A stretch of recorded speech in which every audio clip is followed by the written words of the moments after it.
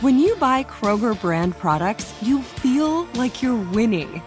That's because they offer proven quality at lower than low prices. In fact, we guarantee that you and your family will love how Kroger brand products taste, or you get your money back. So next time you're shopping for the family, look for delicious Kroger brand products, because they'll make you all feel like you're winning. Shop now, in-store, or online. Kroger, fresh for everyone. What does every grocery store aisle now have in common? Products that come in paper packaging. And we don't just mean the obvious ones like cereal boxes and juice cartons. From beauty products to boxed water, there are more opportunities to go papertarian than ever before. So why should you? Because paper comes from a renewable resource and can be recycled up to 7 times. Simply put, it's the smart choice for the environment. And it turns out, the easiest choice for you. Learn more at howlifeunfolds.com/papertarian. It's time for a Big Blue Kickoff Live. Nobody can ever tell you that you couldn't do it, because you did. On Giants.com. You know what I saw? New York Giant pride. And the Giants mobile app. 17-14 is the final. One touchdown, we are world champions. Believe it, and it will happen. Part of the Giants Podcast Network. Let's go out there like a bunch of crazy dogs. Have some fun. Welcome to Friday's edition of Big Blue Kickoff Live here on Giants.com, as well as the mobile app. He's Paul Dottino. I'm Lance Meadow with you for the next 60 minutes as we are gearing up for the London game between the Giants and the Packers in Week 5. And multiple ways you can interact with us here on the program. You give us a ring at 201-939-4513. You can also use hashtag Giants Chat on Twitter. And as a reminder, you can find the archive of this show and our entire podcast network on the Giants mobile app, podcast platforms everywhere, and at Giants.com/podcasts.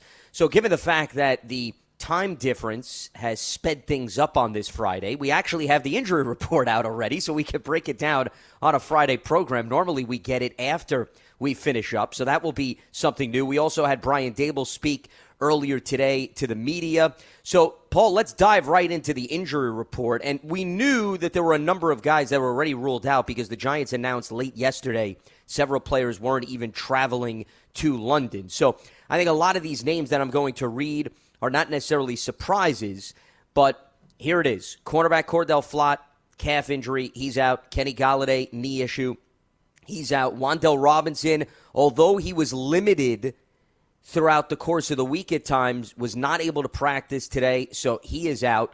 Kadarius Toney didn't even travel to London. Brian Daboll acknowledged the fact that he tweaked his other hamstring on Thursday, so there's a different hamstring issue. Henry Mondeau, the defensive lineman, ankle issue. Azeez Ojulari did not practice this week with the calf, and Tyrod Taylor still in concussion protocol. So we know the 7 inactives already for game day. Then Leonard Williams is questionable. He was a limited participant all week with the knee issue. Daniel Jones, Evan Neal, Julian Love, they have no injury designations, which certainly is promising, as Daniel Jones, Evan Neal, and Julian Love were all full participants on Friday. So I think everything is looking good that those 3 will be in uniform. For the Packers, Adrian Amos, one of their starting safeties, in concussion protocol. He was a limited participant each of the last 2 days. He's listed as questionable. Other than that, they're full go. Jair Alexander, their top corner, who didn't play last week, he was a full participant each of the last 2 days. So he will suit up for Green Bay. David Bakhtiari, who's played the last few games, they're sort of resting him because they don't want him to overdo it. Elton Jenkins, their other tackle, too, who's been dealing with the torn ACL. So it looks like Green Bay is probably as close to full strength as you're going to find with respect to the Packers. And we'll get more into the injury report as we move forward here. But in the meantime, our very own John Schmelk is over in London, and he joins us to weigh in on some of the morning festivities. Schmelk, how was the flight over across the pond this morning? My ladies and gentlemen, noblemen, how are you from lovely London, or actually the outskirts of London right now? Yeah, it was long. I got about 2 hours of sleep. I'm a little punchy, but yeah, it was good. It's been a long day, but ready to rock and roll. How much practice did they allow you guys to see this morning when the Giants got to that? I don't even know if I can call that a field. It looked like a big grassy knoll. I mean, it was a field. It was a field.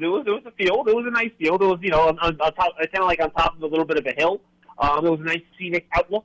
next to the practice field. But yeah, I mean, it was exactly what you would think it was going to be, Paul, in terms of what they allowed everyone to see. So, same first 15, 20 minutes, whatever it was, and then people got scurried off. And I'm sure that Jones did his usual dropbacks and rollouts and everything that we've seen the last couple of days. So everything appears to be full go for him. And I will tell you, John, the one thing that, as Lance just read off the injury report this morning, and we got it a short time ago from the Giants, Julian Love is out of the concussion protocol. So it sounds like that he's ready to resume his starting role on Sunday. Yeah, Julian Love, Daniel Jones, good to go. Not an injury report. I think the only true game time decision is Leonard Williams. Brian Daboll spoke before practice today. He indicated, there was a shot for both Wan'Dale Robinson and Leonard Williams. Wan'Dale, I guess they didn't, see enough from him at practice today, so he's not going to go. Leonard still has a shot. That's the guy that I would keep an eye on moving forward. But look, Daniel's going to go. Is his ankle 100%? No, but I think he certainly is mobile enough to be a dual threat and and use both parts of his game, throwing and running, when we get to the game on Sunday. Now, Tyrod Taylor didn't make it through concussion protocol, so it's safe to assume Davis Webb is going to be called up from the practice squad. It's just a matter of them making those moves tomorrow prior to the game. The other one that's of note, John, is Evan Neal got through practice okay this week, and he doesn't have an injury designation. He was another guy that was at least iffy when we were talking after the game on Sunday because of the neck issue. Yeah, Evan Neal, Brian Daboll spoke on Wednesday, didn't really have any concerns about him. So he's good to go. There was really no concerns about him. I saw him walking, off the practice field, just fine. He was practicing just fine. Yeah, I wouldn't have any concerns about Evan Neal's health, but Evan Neal's going to have to block Preston Smith and Rashawn Gary, just like Andrew Thomas. That would be more of my concern than his health. John, from what you could tell, how's the energy level of the team, and what is the schedule now for the next 36 hours or so as the Giants try to navigate this thing before kickoff? The guys have some free time tonight, so I know some guys are going to grab dinner, whether it's in the local town here or going down to London. And then tomorrow they have meetings. It looks like from 9 to noon or so, and then they have the afternoon off. So I know Xavier McKinney said, I believe he said he's going to the Chelsea game tomorrow. I think me and my guys might actually try to go see. I've never been to a proper soccer match, so we might end up trying to go see one of those matches tomorrow too. And so they basically have work in the morning. I think that there's a large stress on the guys getting a very good night's sleep tonight after the red-eye flight yesterday. So I think that's the main priority here as these guys try to get on the good schedule so they're ready to go. Remember, it's a 9:30 game on Sunday morning for the East Coast, but here it's right in the middle of the afternoon. It's at 2:30. So the guys should be able to get 2 good nights of sleep and be ready to rock and roll on Sunday. And, try. And frankly, guys, I think the Giants I think we'll both agree with this. The Giants have to play better than they've played in any game this season so far if they want to beat the Packers on Sunday. Yeah. Anything on the weather report, John, in terms of possible rain or no? I mean, it's kind of like Florida, Paul. There's always a chance of rain out here.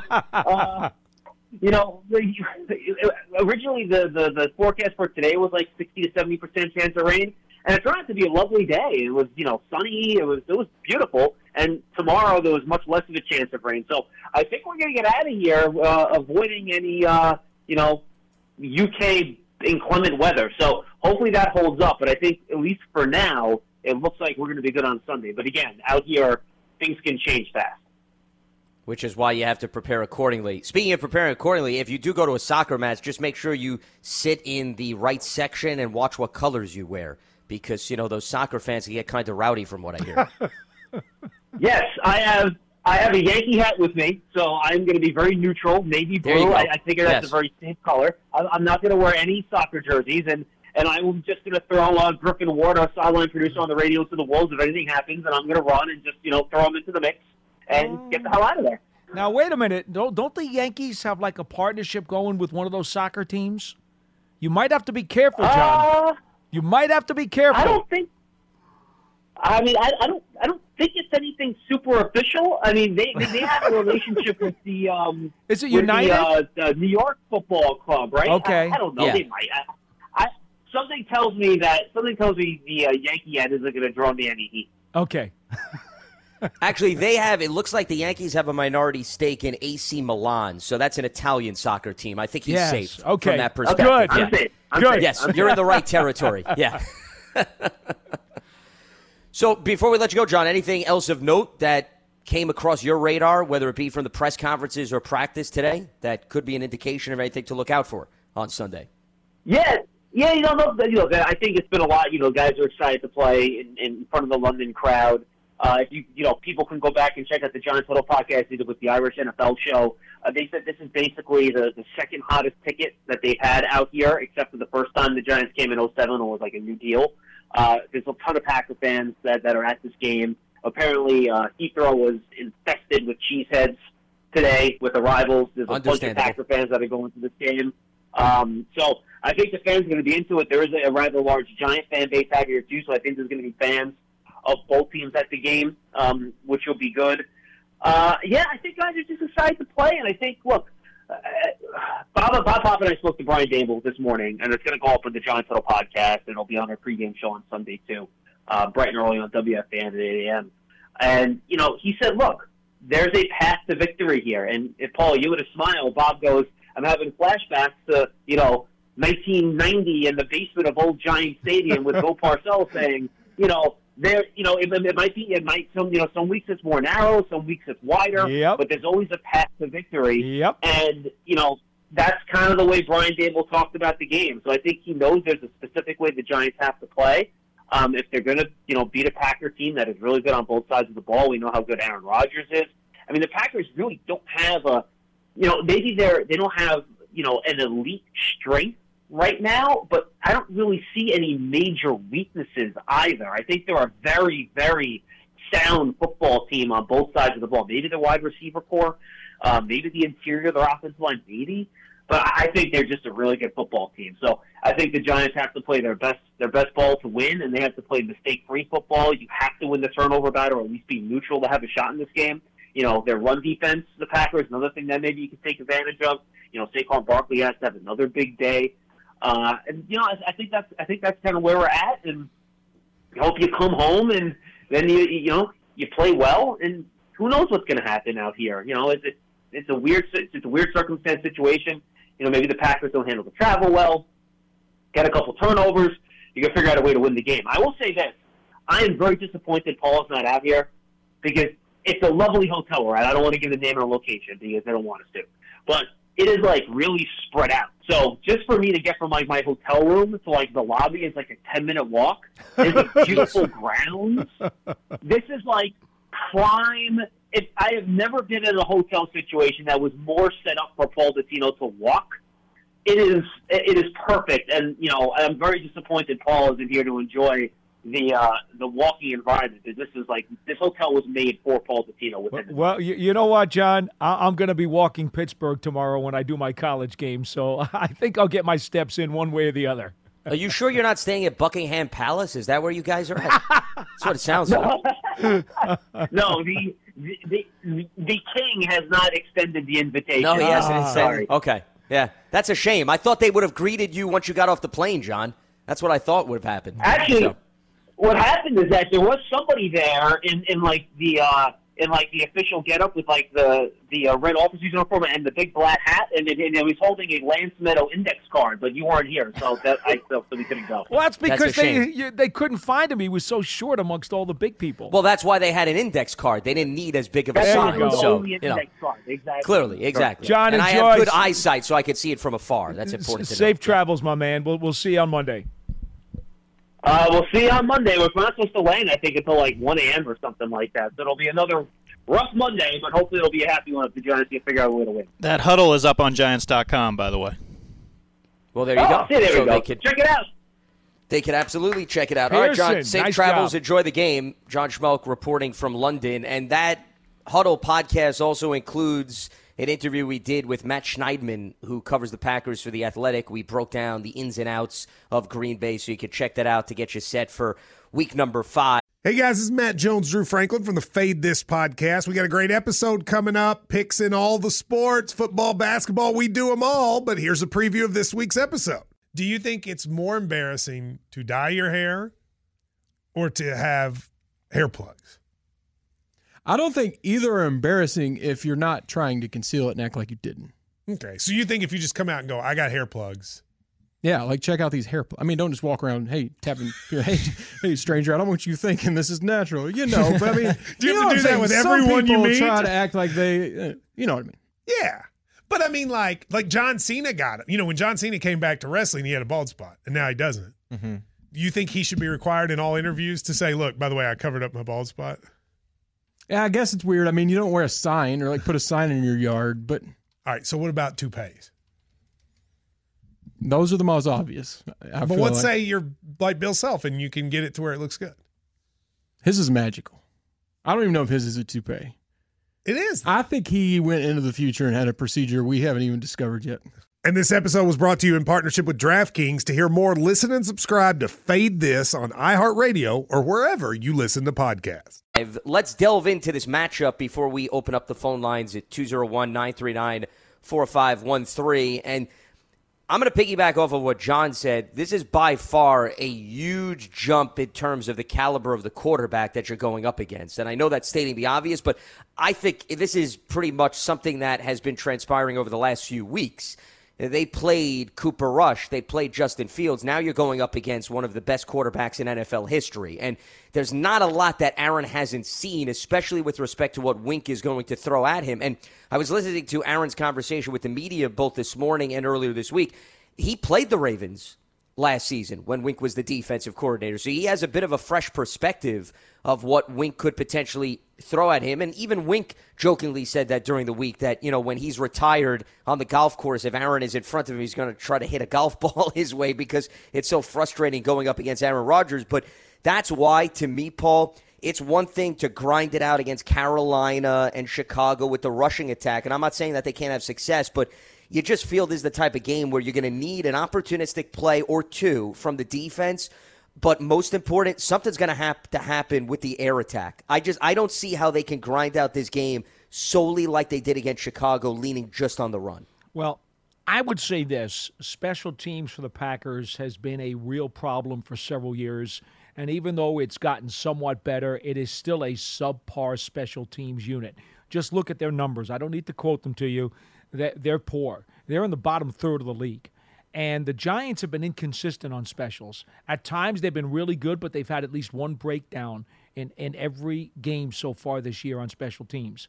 The Giants must, and I mean must, tilt the field in their favor on specials to help their offense and defense pull this escape. It's really that simple. I think that's the big thing. I don't think they need a 60-yard bomb for a touchdown. I don't think they need necessarily a pick six. Those would be helpful. I'm not going to say I would turn them down if they were there. But I think if during the course of the game, the Giants can tilt the field on specials, it would go a long way into helping them. Because let's not kid ourselves, Lance. For most of the next 13 weeks, it's going to be Saquon, rinse and repeat, Saquon, rinse and repeat, Saquon, rinse and repeat. He is the focal point, the key, and quite frankly, the go-to guy on this team, period. Sure. Well, but that's why I'm going to be interested to see if then teams start adjusting, because the Bears didn't put extra guys in the box much at all, which was a bit surprising considering you went up against a quarterback that was not a threat to throw the ball. So does Green Bay overcommit and say, we're focusing on Saquon. If Daniel's going to beat us, let him beat us down the field. Let Richie James make some catches and let David Sills surprise us. And let's see if they can win a game like that. Eventually, Paul, right? Don't you figure some team is going to say, we're not going to let Saquon dictate the tone. We're not going to let him damage us. And maybe it's this week with the Green Bay Packers, especially since, to me, Green Bay's the type of team, they don't have to blitz. I know they do, but I think they can win with the guys they have up front. They don't have to be overly aggressive. They have the guys, the horses, where Rashawn Gary, Preston Smith, even Kenny Clark with some pressure up the gut, those guys I think can apply pressure with just a foursome like that, as opposed to bringing the entire arsenal of weaponry the way of the Giants' offense. I don't disagree with what you're talking about in terms of their front four and their ability to put some heat on the QB, and then you got the edge guys. They will send 5 on occasion, but they don't send 6. So you're right in terms of they don't have to use a high-risk, high-reward pressure package. However, this is a team that has had a lot of trouble stopping the run this year. And so it's tailor-made for Saquon to do what he needs to do, and particularly because this secondary does not like to tackle. Okay? I've talked to enough of scouts about it. I watched the tape. This secondary does not have any interest in bringing a running back to the ground, especially the safeties. They do not do very well in run support at all. So if the Giants are able to get any creases for Saquon, he gets to that second level, it's a big deal for the Giants. He gets to that third level, we're talking about a 50-yard run. It's just that simple. The Packers secondary is not interested in stopping the run. Here's another reason why it's so critical for Saquon to be successful on first and second down, and the Packers have struggled on first down to make key stops, specifically against the run. Green Bay is number 1 in third down defense. Teams are only converting 24% of the time, and part of that is they're seeing a lot of third and longs because they're not necessarily having a great deal of success on first and second down. So if Saquon and company, if they can run the ball effectively on early downs and set themselves up accordingly with third and 4s and third and 5s, I think that puts the Giants in a much stronger position to extend drives and have some success in wearing down this Packers defense. If they don't have success, to me, it's going to be very tough sledding trying to execute on those third and longs in this game. Yeah, that's really where the Packers have specialized in, 24% opponents' third down conversion, which is a ridiculously insane number. And as we talked to the gentleman 10 from The out Athletic, of 42 conversions, by the way. Yeah, that's the exact number. The gentleman from The Athletic who we talked to, and again, it's on the huddle if you guys want to listen to it, he did seem to say that, hey, you know what? They're getting these folks in a lot of third and long situations. So what do? You run the ball on early downs, have Saquon shorten the distance, and then either have Saquon continue to run it on third down and get the chains moving, or you use the play action because now they're so worried about Saquon after the first 2 downs. Now you hit him with a pass to the tight end. Look, I love that Dable brought up to Bob and John paths to victory because that's what Parcells used to tell us about all the time, the paths to victory. And he would map out, these are the 1, 2, or 3, or 4 different ways that the scenarios could break down for the Giants to win the game. And then he would say, okay, well, how many scenarios are there and what are there for the opponents to beat the Giants? And he would map all this stuff out every single week. It's what I do every week when I look at the upcoming game. And there are paths to victory here, and we've discussed it. So, yes, it would be an upset if the Giants pull it off, but it would not be as monumental as some people might think.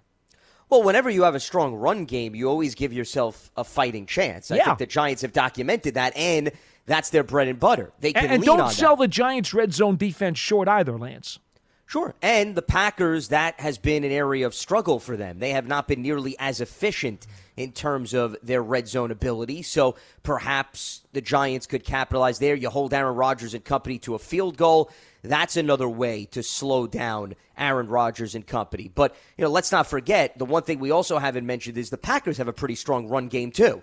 They are 7th in the NFL. They're averaging 145 yards per game, and they throw 2 different runners at you. Mm-hmm. With the Giants, it's Saquon steering the ship. With Green Bay, you got to deal with Aaron Jones. You got to deal with A.J. Dillon, who's the bigger, heavier guy that's going to pound you. He may not be getting a lot of yardage per carry, but you're going to feel it come the fourth quarter. So both of these teams, I would argue, Paul, they both have paths to victory with their rushing attack. Yeah. That's more of a reason why I think something in the passing game is probably going to turn out to be the turning point, X factor, however you want to word it. I have more faith in the Giants' ability to contain the run with Leonard Williams potentially coming back, with Jalen Smith showing what he did last week with 7 tackles on 35 snaps, with Xavier McKinney being a very willing safety who comes up and supports the run, with Adoree Jackson, who is a really good run support corner.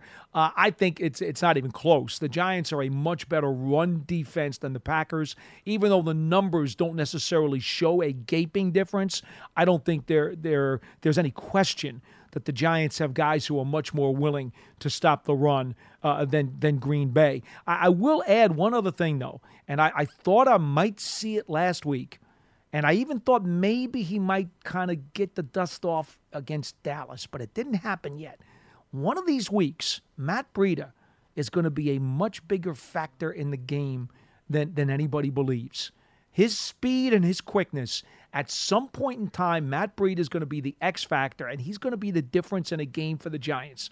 Maybe this is the one, because when you have a secondary that does not want to support the run, all you need to do is break through that initial wave of tacklers, and now there's a lot of real estate to roam. With Breida's speed, he could make Green Bay pay dearly for letting a back get through that initial wave of defense.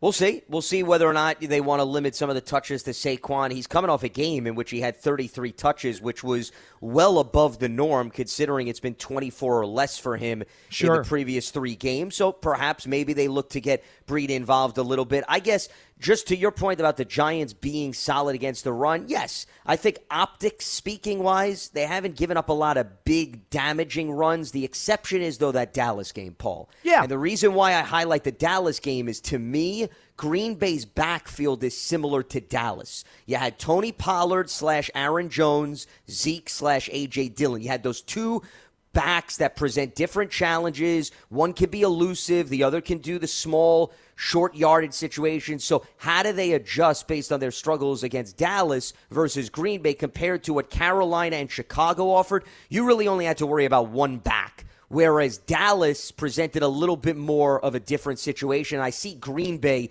being very similar to that. So this to me is more of, okay, what did you learn from that Cowboys game? And are you going to act accordingly? Oh, you learned that without Leonard Williams, your rushing defense is a lot worse. And you learned that you had to get Jalen Smith on the field because he can plug up those holes and those running gaps. And so they fixed it last week by making sure that they got Jalen in there, mitigating the loss of Williams.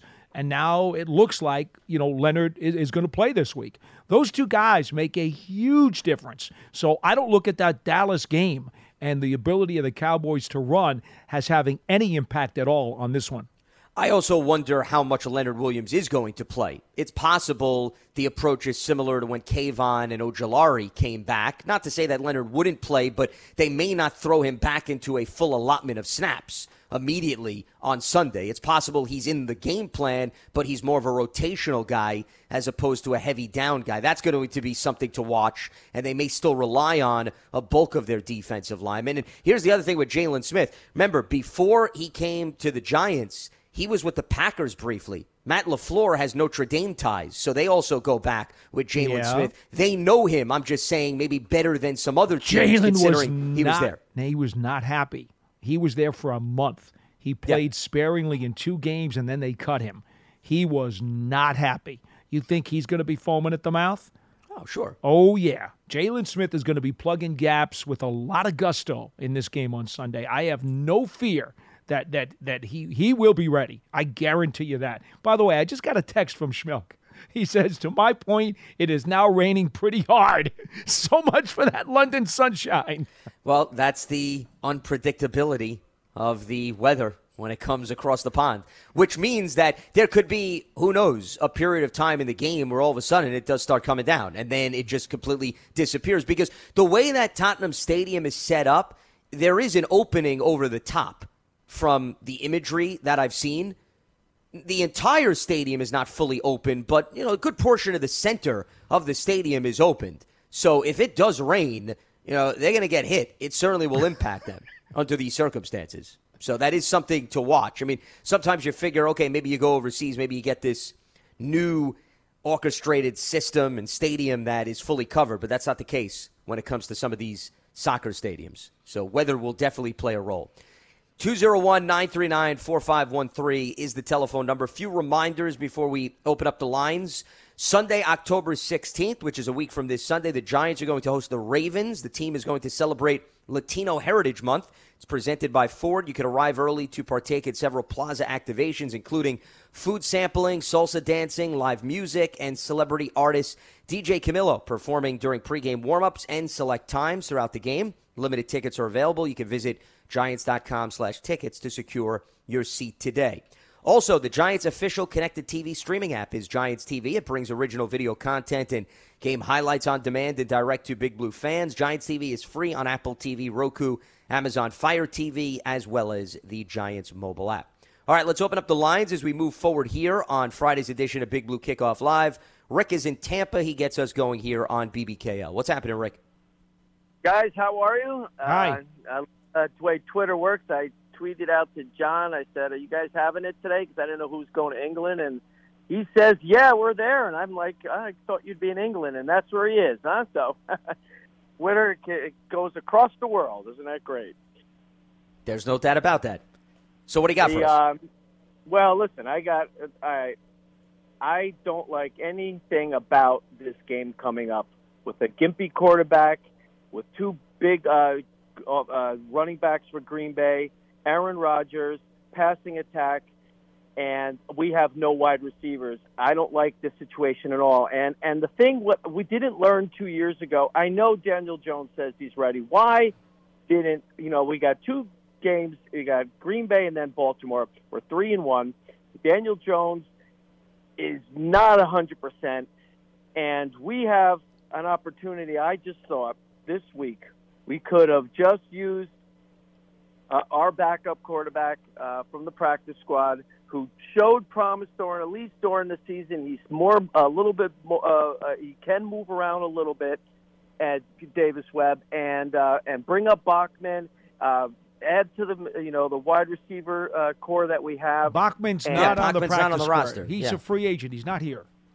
Oh, he's not. I thought he was he turned down an invitation to the practice squad. Yeah. Oh, he did. Okay, so he's free. All right, so I take it back. But the point is that we didn't learn 2 years ago with Arizona with Daniel Jones. He played like crap. And we need to have some mobility. We need to have the best shot of a full 100% quarterback going into this game to beat them. And yes, he's playing. I don't think he's going to be 100%. He's not going to be able to give us what we need at quarterback position, because we're going to rely heavily on the run and heavily on the quarterback moving around, because our wide receiver core is just pitiful. And we have no answers there. So I think it's a bad decision. And I don't know. I know you guys just will say that, well, he's cleared to play. He's going to play. They know better than me. And I'll say this now, is a bad choice, bad decision. And I think they should have let him rest one more week for Baltimore. And I don't know. What is your thoughts? I know truly you believe the right decision is for Jones to play, and just could not. He could have been the backup quarterback, because if something went wrong with Davis Webb, he could come in then. You know what I mean? Yeah, look. I'm gonna make this real simple for you. I was of the opinion that if Daniel was not functional enough to be safe and to give the Giants the best chance to win, then he should be on the sidelines backing up Davis Webb, only to come in during an emergency. However, if during the course of practice he showed that he was safe enough, that he was mobile enough, and that he was effective enough to give them the best chance to win, they have a responsibility to this team to give him a chance and to let him go out there and try to play. And obviously he has passed that threshold, and that's why the Giants are going to start him. I don't think they're gonna put him out there unless he gives them those check marks. So I don't think Brian Daboll is going to put out a quarterback that doesn't give them the ability to throw the ball, where they would have to run the Wildcat all game long against Green Bay. So if Daniel Jones is starting on Sunday, then that means that he showed them enough in practice that they can at least implement the majority of their game plan. And in the event that he re-aggravates the injury, then you have Davis Webb to put in under those circumstances. I will also give you one other tiny item here to look for if you want to talk about a guy who could be an X factor. You rightfully so talked about the Giants' thin wide receiver core. The room is just totally broken down right now. They got a guy in the practice squad who was elevated last week, and I'm sure he'll be elevated again this week, Marcus Johnson, who spent a few years with the Colts and has an average yards per catch of over 16 yards a pop. He's a burner. He has made plays in this league before. He might be an X factor, because I guarantee you, on the basis that, he had a little bit of time with Tennessee last year, but not much, he would be a relative unknown to the Packers. So if you're looking for somebody to kind of step up in the wide receiver room, there's a chance that he might all of a sudden come out from behind the curtain and burn Green Bay. He was also with the Eagles with assistant GM Brandon Brown, too. So he's been with a few teams during the course of his career. Very well could get some opportunities. I still look at Darius Slayton, who we saw a little bit of last game. Well, here's another opportunity for him to make his presence felt, consistently go up, make some plays, and give the Packers something to think about, because Slayton is by far one of their most polished wide receivers based on who's healthy. Richie James has mainly been a special teamer. David Sills doesn't have a boatload of regular season experience. So, I mean, let's face it, it's Darius Slayton. He's got the best resume. Yeah, no doubt. So here is yet another opportunity. But regardless of who the wide receivers are, having confidence in the quarterback to be able to make throws is why they went through practice with Daniel Jones this week, to give them the indication. I mean, Paul, you think that they'd put Daniel Jones out there if he can't throw? Eventually, Green Bay's going to read into that. They're going to sense that. So I don't think they'd put him out there unless they believe they could still at least run some semblance of a balanced attack. 2 years ago, Lance, I talked about this on Wednesday with Russ. Daniel Jones had a hamstring and a sore ankle and talked his way into the lineup against the Arizona Cardinals, against Joe Judge's better judgment, and he performed poorly. He was a sitting duck back there for the Cardinals defense, didn't have much on his throws, didn't have great accuracy, and couldn't move at all. And it was so apparent, even in the first quarter, that he was not himself and he was going to be a liability the rest of the day. And Judge afterwards admitted that he made a mistake, allowing Jones to talk his way onto the field. I don't think that Brian Daboll would make that same mistake. I think the Giants are convinced, as a result of the previous two practices they had before they got on the plane last night, that Daniel Jones is beyond that threshold, that he is not a liability, that indeed he is healed enough that he can do what he has to do to give them a real chance to pull this thing off. Otherwise, I have to believe Daboll would sit him down. I have to believe that. Well, and he could very well sit him down during the game if it doesn't go according to plan. Sure he could. I mean, that is a possibility. Remember, Daniel tried to talk himself back into the game after he hurt his ankle on the sack, and Daboll looked at him and said, Tyrod Taylor's going in the game, period. End of discussion. Just be ready if I need you in the event that Tyrod gets hurt, because then they have no choice. They have no option. He did have to go back because, in. they didn't have a third quarterback. But I think it would be similar. Okay, Daniel, start the game. Let's see how things play out. If he doesn't think that he's efficient, then he'll pull the trigger and he'll put Davis Webb in. And by the way, when David Sills came out of high school and he was recruited at West Virginia, he was a quarterback. Yep. As many people have known him to be a very productive wide receiver with the Mountaineers, and in fact, that's how he's made his living here in the NFL. Sills was a quarterback. I asked him before they went on the flight, I said, David, does Daboll know that you were recruited as a quarterback at West Virginia? And he said, I'm not sure that he does. I said, oh, okay. I was just wondering because, you figure emergency quarterback situation, they were running Saquon out of Wildcat. I got a hunch you probably know how to handle a snap from center. And he laughed. And he goes, yeah, it's been a long time, but I think I could do it. Yeah, in a pinch, I think he can at least give the Packers something to think about. Remember, also, Sills started his career with Buffalo in the 2019 offseason. So he was there with Daboll. I don't know how much Daboll did research on David Sills, because something tells me there were a few other guys on the depth chart at quarterback based on what happened there, and Joe Shane, too, was there. So I'm sure they at least have some knowledge of what his resume is. They believe, though, Saquon as the Wildcat was their best option, but something tells me that in the event that Daniel Jones can't get through a game and maybe they want to throw something, a little trickery the way the Green Bay Packers, maybe they do have somebody else that can line up under center, at least give the Packers a different look. I don't think that hurts. Well, we know David Sills, to your point, fits the bill. We know Kadarius Toney has that in his repertoire, but sure, of course but unfortunately, inactive, he's so not going to be there. It won't matter. Yeah, which is more of a reason why delving into David Sills may help a little. Anybody, heck, who's thrown a pass or two, whether it be in high school or the college level, could be beneficial. Let's head back to the phone lines. We check in with Mike in Virginia. Mike, welcome to Big Blue Kickoff Live. What do you got for us? Hey, how y'all doing today, fellas? Hi. Doing all right. Man, it's been a long time since we've been able to smile about being 3-1. So I'm just, the fans, we all just need to be grateful because you know how it's been for these past, 5, 6 years. It's 11 years. 2011 was the last time. Oh, man, yeah. Yeah, this has been hard, man. But again, I came on when I got through. I heard the tail end of what you were saying, Paul, about Breida, and to me, well, can you go over a little bit, because I don't want to cover something you already went over. Quickly, I just said that at some point I've been kind of thinking, I've been itching to say that he could be an X factor in terms of his speed. He they called him Breida the Cheetah when he came out of school, and he still has blazing speed. And I just wonder if at some point in time, and I don't know when they're going to break it out, I got a feeling that he could wind up being a factor of making a big play that's really going to turn the tide in a game. Could be a wheel route, could be sending him out in an empty backfield out on the boundary where he catches a pass. Could be a screen. Mm-hmm. Could be a simple off-tackle run where they find a crease and he breaks one for 40.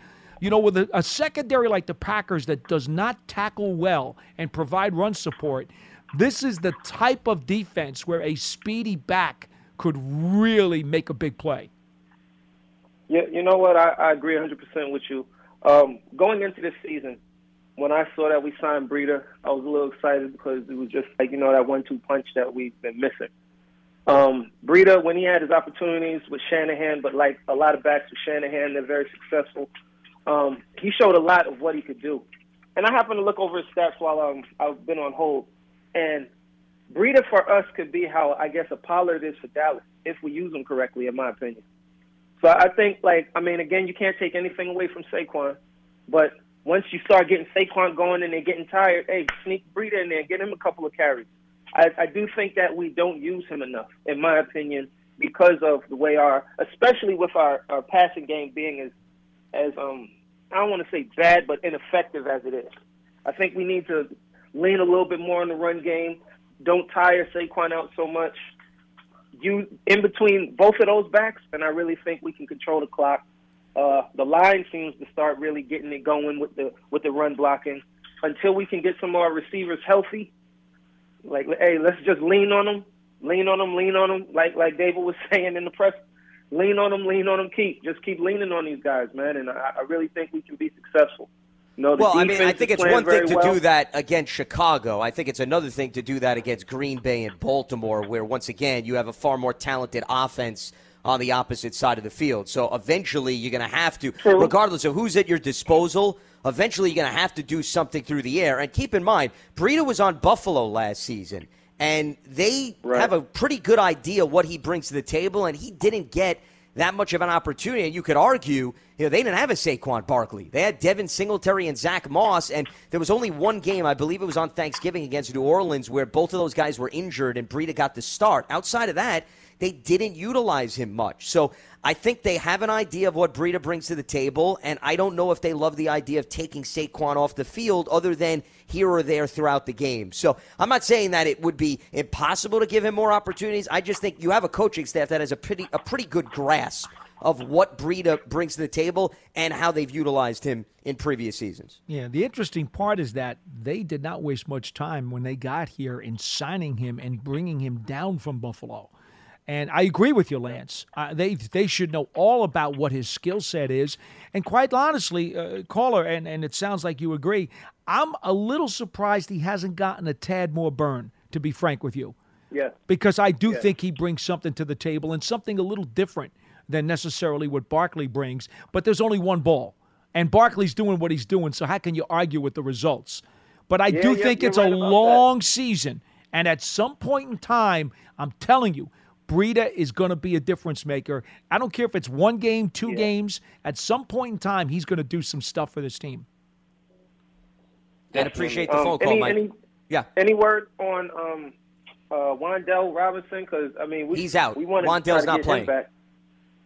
All right, fellas. All right, appreciate y'all taking my call. Hey, let's get this W. Go Big Blue. All right, Mike. Appreciate the phone call. I'm bringing up the snap counts for this season with respect to the backfield, because Breida has had his moments, especially the 13-yard run, if you recall, where that was a huge turning point in one of the games. In terms of snap count, Barkley's played 88% of the snaps, and Breida's at just over 15, and Gary Brightwell is just above 1.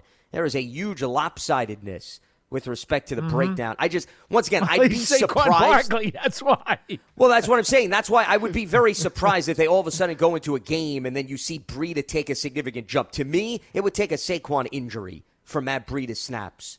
Yeah, I don't skyrocket. want people to think that I'm trying to get the ball out of Saquon's hands. I'm No, not, and I I'm didn't not think you were insane. doing that. Yeah. I'm not insane. No. Some people might think that, but I'm really not. Okay, what I'm saying is, even if Breida winds up with only, I don't know, 5 or 6 touches in a particular game, I just have a hunch that something's going to break for him where he's going to wind up making a big play, an important play, a key play that's going to turn a game around. And it's a long season. You know, Lance, it's a long season. And I fully believe that Barkley's going to have his 2,000 yards from scrimmage. I've been predicting it since the season ended last year. And he's well on his way to doing it. And that's great. And the Giants need that if they're going to be any good this year. But that doesn't necessarily mean that over the course of 17 games, Breida won't be able to give them something. Let's head back to the line. Scott is in New Mexico, and he joins us. What's happening, Scott? Hi, guys. How you doing today? Doing all right. What do you got for us? A couple of things. I sort of agree with you, Lance, and Darius Slayton being more of a cog in the wheel for this particular game. But as far as the rushing aspect of it, by himself, Saquon Barkley has almost as many yards as both of Green Bay's backs. In fact, the Giants have outrushed Green Bay for the season. Outscored them too, Scott. I'm sorry? Outscored them too. Yes, and so I think this is a pickup game. I'm not of the mindset that Green Bay is outdistancing them because Aaron Rodgers is a quarterback. One thing that was not discussed, even though Daniel Jones has been sacked. By the way, the Giants are outscoring the Packers by 1 point, okay? Just right. for perspective. The teams are virtually, yeah. Exactly. The teams are virtually the same and giving up points. Yes, Paul, and but scoring 76 points. versus 75. I get it. I mean, it's still a fact, though. And let me tell you something. If you polled 100 people on the street today and said, who has scored more points this year, 98 they would of probably them would say say Green the Bay. Packers. Sure, Right? no, I understand that. But that's the point. It's about the spirit of the thought. It's not about the specific number. Correct. The spirit of the thought. Getting ready to take on spring? Make your first move with the reliable performance and power of Steel battery tools. From hedge trimmers and mowers to string trimmers and more, right now you can save $50 on select battery tool sets. Real Steel. Offer valid on select AK system sets through June 16, 2024. See participating retailer for details. Right. And so I don't know enough about Marcus Jones to see if he'd be a factor or not, but I know Darius Slayton should be in the lineup. But as far as the rushing attack, one of the things that's not discussed is the second leading rusher for the Giants is Daniel Jones. He has about 190 yards. If he has a gimpy leg, we have to get Breida into the lineup because he has to make up that difference. Because if he can, and we can sort of substitute Daniel Jones with Matt Breida as far as a rusher and run some wildcat plays, I think that will help the Giants. But irregardless of that, one thing, again, as I started to say, that was not discussed, even though Daniel Jones has been sacked 14 times, I think, this year, Aaron Rodgers has been sacked 9 times this year. So they're averaging getting to him about 2.5 times a game. So I think the game is going to be determined by the offensive lines. Whichever offensive line plays better than the other one, that's the team that's going to win, because that's going to control the clock and that's going to control what you can do, whether you play wildcat if it's the Giants, and whether you can get to Aaron Rodgers. But that offensive line, at least in my opinion, is the key. If our offensive line plays better than us, better than Green Bay, we win. If Green Bay's offensive line plays better than our offensive line, they win. And it's going to be a 2 or 3 point differential. I don't think it's going to be Green Bay winning by a touchdown or 10 points. I think the teams are too close in all the things they have together. And I just wanted to get your analysis, if whether you think what I'm saying is accurate, that the offensive lines are going to make the difference in the game. And I'll be glad to take your answers off of here, guys. Thanks.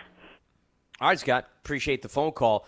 Well, you go back to the Dallas game, and that was a game in which Giants all of a sudden had to play from behind. And what happened in that game? Cowboys had opportunities to get after Daniel Jones because he had to throw.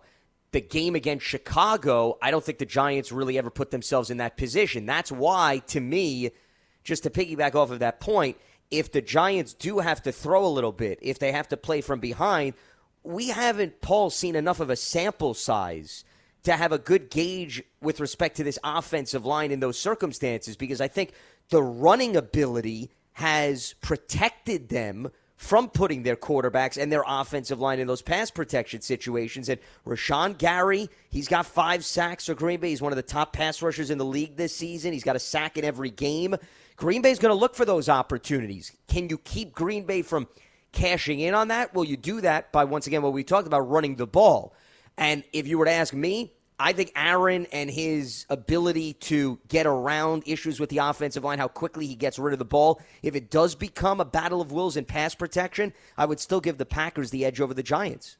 Yeah, I think the reason we don't talk about it very much is because it's a given.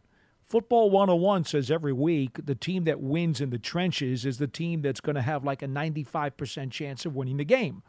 So to bring that up as a factor in the game is almost a moot point, because that's an automatic assumption that you don't necessarily have to talk about because it's a given.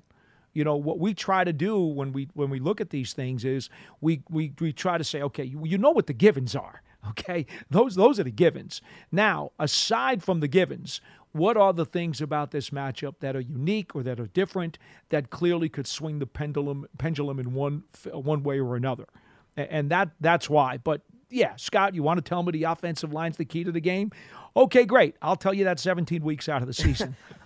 Well, listen, I don't think, to your point, is it above and beyond? But like I was indicating, Paul, where I want to get back to is it can become a huge factor if, once again, one of the teams struggles to run the ball. And then if the Giants have to throw, I don't like that situation against the Green Bay defensive front. Right. If the Packers have to throw, yeah, they can be exposed. Elton Jenkins is still getting his legs under him at right tackle. But once again, how quickly Aaron gets rid of the football better protects his offensive line in pass protection circumstances than what we've seen between the dynamics of Daniel Jones and his offensive line. You know what's interesting, and it's not the reality. It is what it is. Daniel Jones, I'm sure, is not 100%. But if he were 100%, you could talk all you want about Rodgers, who gets the ball out of his hands quicker, yes. But you would also have to say that Daniel Jones is a much bigger threat to avoid the pass rush, tuck the ball down, and run for 20 yards than Aaron Rodgers is. So, you know, each of the quarterbacks would actually have a very large edge over the other guy when it comes to dealing with the pass rush. But again, Jones is not 100%, at least I don't believe that he is, and so the ability to do that is probably lost and would obviously give the edge to Rodgers.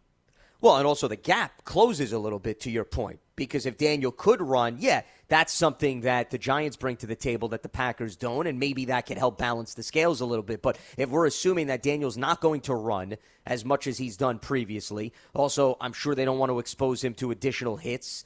And they also perhaps lean a little bit more on the running backs. And like you were saying, maybe Breida gets a few more opportunities here or there so that the Packers still need to account for a different style running back.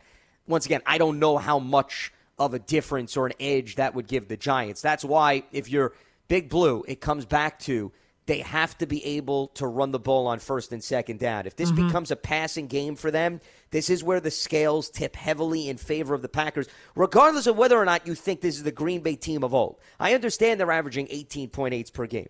I get that. But that's not what I'm talking about. It's talking about it all of a sudden flips when you give the Packers an opportunity to set the tone on defense with their pass rush, and the Giants now play from behind. We have not seen that much, at least in the Carolina game and the Chicago game, right? They weren't playing from behind, Paul. There was no big adverse situations. Correct. The Dallas game was the lone adverse situation. And what happened in the second half? The Cowboys' pass rush feasted. So if you give the Packers an opportunity to do that, that's how this game drastically changes. You know, Coach Parcells always used to say to us, you want to impose your will on the game. You want to control the tempo. You want to determine how the game is going to be played. Well, that's exactly what you're talking about, Lance, in different terms, but you're basically outlining that the Giants need to author the script for this game. And if they do, they've got themselves a legitimate chance. If you let the Packers author the script, it's going to be a long day. Now, here's the other thing that I think you were getting into a little bit earlier, which has been a bit unusual for the Packers. They have given the ball away 7 times this season, which for Green Bay is extremely on the high side. Aaron Rodgers has 5 turnovers. He's lost 2 fumbles. He has 3 interceptions. Now, I thought it was interesting, Paul, when we were speaking with Matt Schneidman of The Athletic, and once again, you can check out that full interview on the Giants Huddle podcast. I had asked him that right off the top, because that to me was the most alarming number, which is very unusual, more so than them averaging just under 19 points per game. And I asked him, well, what is that a product of? Is it the fact that he's still not on the same page with some of these new receivers? And his response, Paul, if you recall, was Aaron's been taking some chances, more so than in the past, that he's been a little bit too aggressive. Because it's one thing, right, when you have Davante Adams out on the field, you throw the ball up, you feel pretty good Davante's going to win the battle. He's going to make a play for you. He doesn't necessarily have that player yet. Allen Lazard is a nice receiver. Randall Cobb, both of those guys have some chemistry. Romeo Doubs has shown some flashes in his rookie year. Christian Watson, he's another guy that's been in and out of the lineup. But they don't have certainly somebody with the resume of Davante Adams. And Aaron's not going to be shy. He's still going to take his chances. But there's sort of the pros and cons to that now, where maybe you're a little bit more protected when you have Davante on the field. You don't have that layer anymore. Well, look, Allen Lazard is the only Green Bay Packer who has a 100-yard receiving game so far this year, and he's got 1. That's it. Sammy Watkins coming up with that hamstring injury, and he's on injury reserve right now. He's going to miss another couple of weeks. To me, that's a very fortuitous break for the Giants, because if you already believe that Rodgers has an advantage going into this game because he is Aaron Rodgers, now you take away his speedy deep threat in Watkins, and you significantly hamper that wide receiver room, much like the Giants' wide receiver room has been beaten down and is thin as a Kleenex tissue. That's more of a reason why, another position we haven't touched on yet, the tight ends. Listen, Daniel Bellinger led the team in receptions the last game. And then Robert Tonyan is back now for the Packers. And remember, a few years ago before the torn ACL, he actually led the way with double-digit touchdowns. Do we see the tight ends? It goes without saying, Paul, from a blocking standpoint, you know they're going to play an integral role. But maybe we're focusing so much on the receivers. I mean, this could be a game where the tight ends become threats in the passing attack. And if Tonyan or Bellinger can make somewhat of an indent, whether it be a play in the red zone or a play in the middle of the field to get them into the opposition's territory, don't be surprised if you see one of those guys play a big role in this game. Yeah, on my WFAN pod that I had to do earlier yesterday, I actually said, look, Barkley's the guy, obviously, as we will say most of the time this season, the best fantasy play if you're a Giant. They actually asked me a fantasy question. You believe this, Lance? Oh, you must love that. Oh, my God. But I got to come up with an answer. It's a segment that's got to be answered. So what do? You just give Barkley every single week? No, I don't give him every single week, but I said, in most weeks, Barkley's the obvious chalk. But if you're looking for an X factor or a dark horse fantasy play this week, I said Bellinger. Because if whoever the quarterback is, and again, we're going to go under the assumption it's Jones. It certainly looks like he's the guy. If he throws 15 to 20 passes, chances are they're going to want to get the ball out quick. And if the Giants are going to be using play action because they're going to want to establish the run, well, how do you do that? To avoid the pass rush, you get it to the tight end. The tight end is always the number one security blanket when teams have a strong pass rush and you want to get the ball out quickly. Because of the position where he is on the field and the route tree that he usually uses, the tight end is the number one security blanket. He's the insurance policy, okay? I wouldn't be shocked if Bellinger catches 4 or 5 passes and a touchdown in this game. I really would not. So he was my dark horse fantasy pick. And I think that's a good one, especially, once again, based on what the Giants are looking at from a receiving corps standpoint, because every week it seems we eliminate somebody else from the pool, and Kenny Golladay is the latest guy. They're probably going to, have maybe somebody that they call up from the practice squad that we were talking about. But once again, even if they do that, here's the other thing, Paul. How many reps has Daniel Jones had with a lot of these other wide receivers? Yeah. We know, right? He's built some chemistry with David Sills going back to the preseason. Okay, so that's not a guy that you're concerned about. We know him and Richie James are on the same page, but now you start talking about the Marcus Johnsons of the world or the Pimpletons of the world, who's also on the practice squad. How many passes has Daniel Jones thrown to them, even in a practice session? So to expect them to come in and then snap your fingers just like that, I'd lean more towards the tight end based on that. And to be honest with you, with the Giants tight ends, it actually could be anybody. It doesn't even have Hudson, to be. It could be. It doesn't Chris even have to be Bellinger, right? Yeah, 100%. It could be any of them, to be honest with you. Yeah. So that's more of a reason why I think it's important to note. And once again, I don't want to downgrade it from Green Bay's standpoint, too. Tonyan, he's been somewhat quiet as he's working his way back from the torn ACL, but he was a favorite target of Aaron Rodgers before the injury. And given they're also spreading the wealth. See, that's the difference between the Packers of previous years versus this year. And this is where maybe there's a bit of a mirror image in the passing attacks. When you remove, obviously, the quarterbacks, Paul, it's the fact that the Giants, they'll go into games. One game it could be Bellinger. Another game it could be Richie James. Then it could be Darius Slade. Green Bay, too. One game it's Romeo Doubs. Then it's Allen Lazard. Then it's Tonyan. So with the Packers now, you go into games normally, you say we have to look out for Davante Adams and Aaron Jones. Those are the two guys Aaron leans on. We can't let them damage the game. You could argue, okay, they're not maybe as dangerous because Davante is not in the lineup, but, see, I would argue the opposite. I think knowing that Aaron could go to anyone with the ball in any game and one guy can emerge as the workhorse, that makes the Packers a little bit more unpredictable than in previous years. Not to say that the Giants' defense can't handle this, but there's a little bit more, I would argue, you have to account for when you play the Packers now, more so than in previous years. Fair enough. Fair enough. It's not the same old names that we've seen for year after year. That's true. So it's the Giants and the Packers in London. Set the alarms, 9:30 a.m. Eastern kickoff. We will have an extremely early pregame. We are on at 8 a.m. Eastern. You can listen to the game on WFAN as well as Giants.com. And remember, SiriusXM now has a channel dedicated to all 32 teams. The Giants channel is SiriusXM 823. So if you have a Sirius subscription, you could certainly tune in to the Giants pregame and the postgame on that channel. So definitely check that out. Gearing up for what should be an eventful weekend with a little international flavor. We appreciate everybody listening to today's episode of Big Blue Kickoff Live. It's part of the Giants platforms everywhere and Giants.com/podcast. You can stay locked to the Giants website for all the latest. For Paul Dottino, I'm Lance Meadow. Enjoy the weekend, enjoy the game, and we'll speak to you on Monday at 12:30 p.m. Eastern right here on Big Blue Kickoff Live. Have a good one.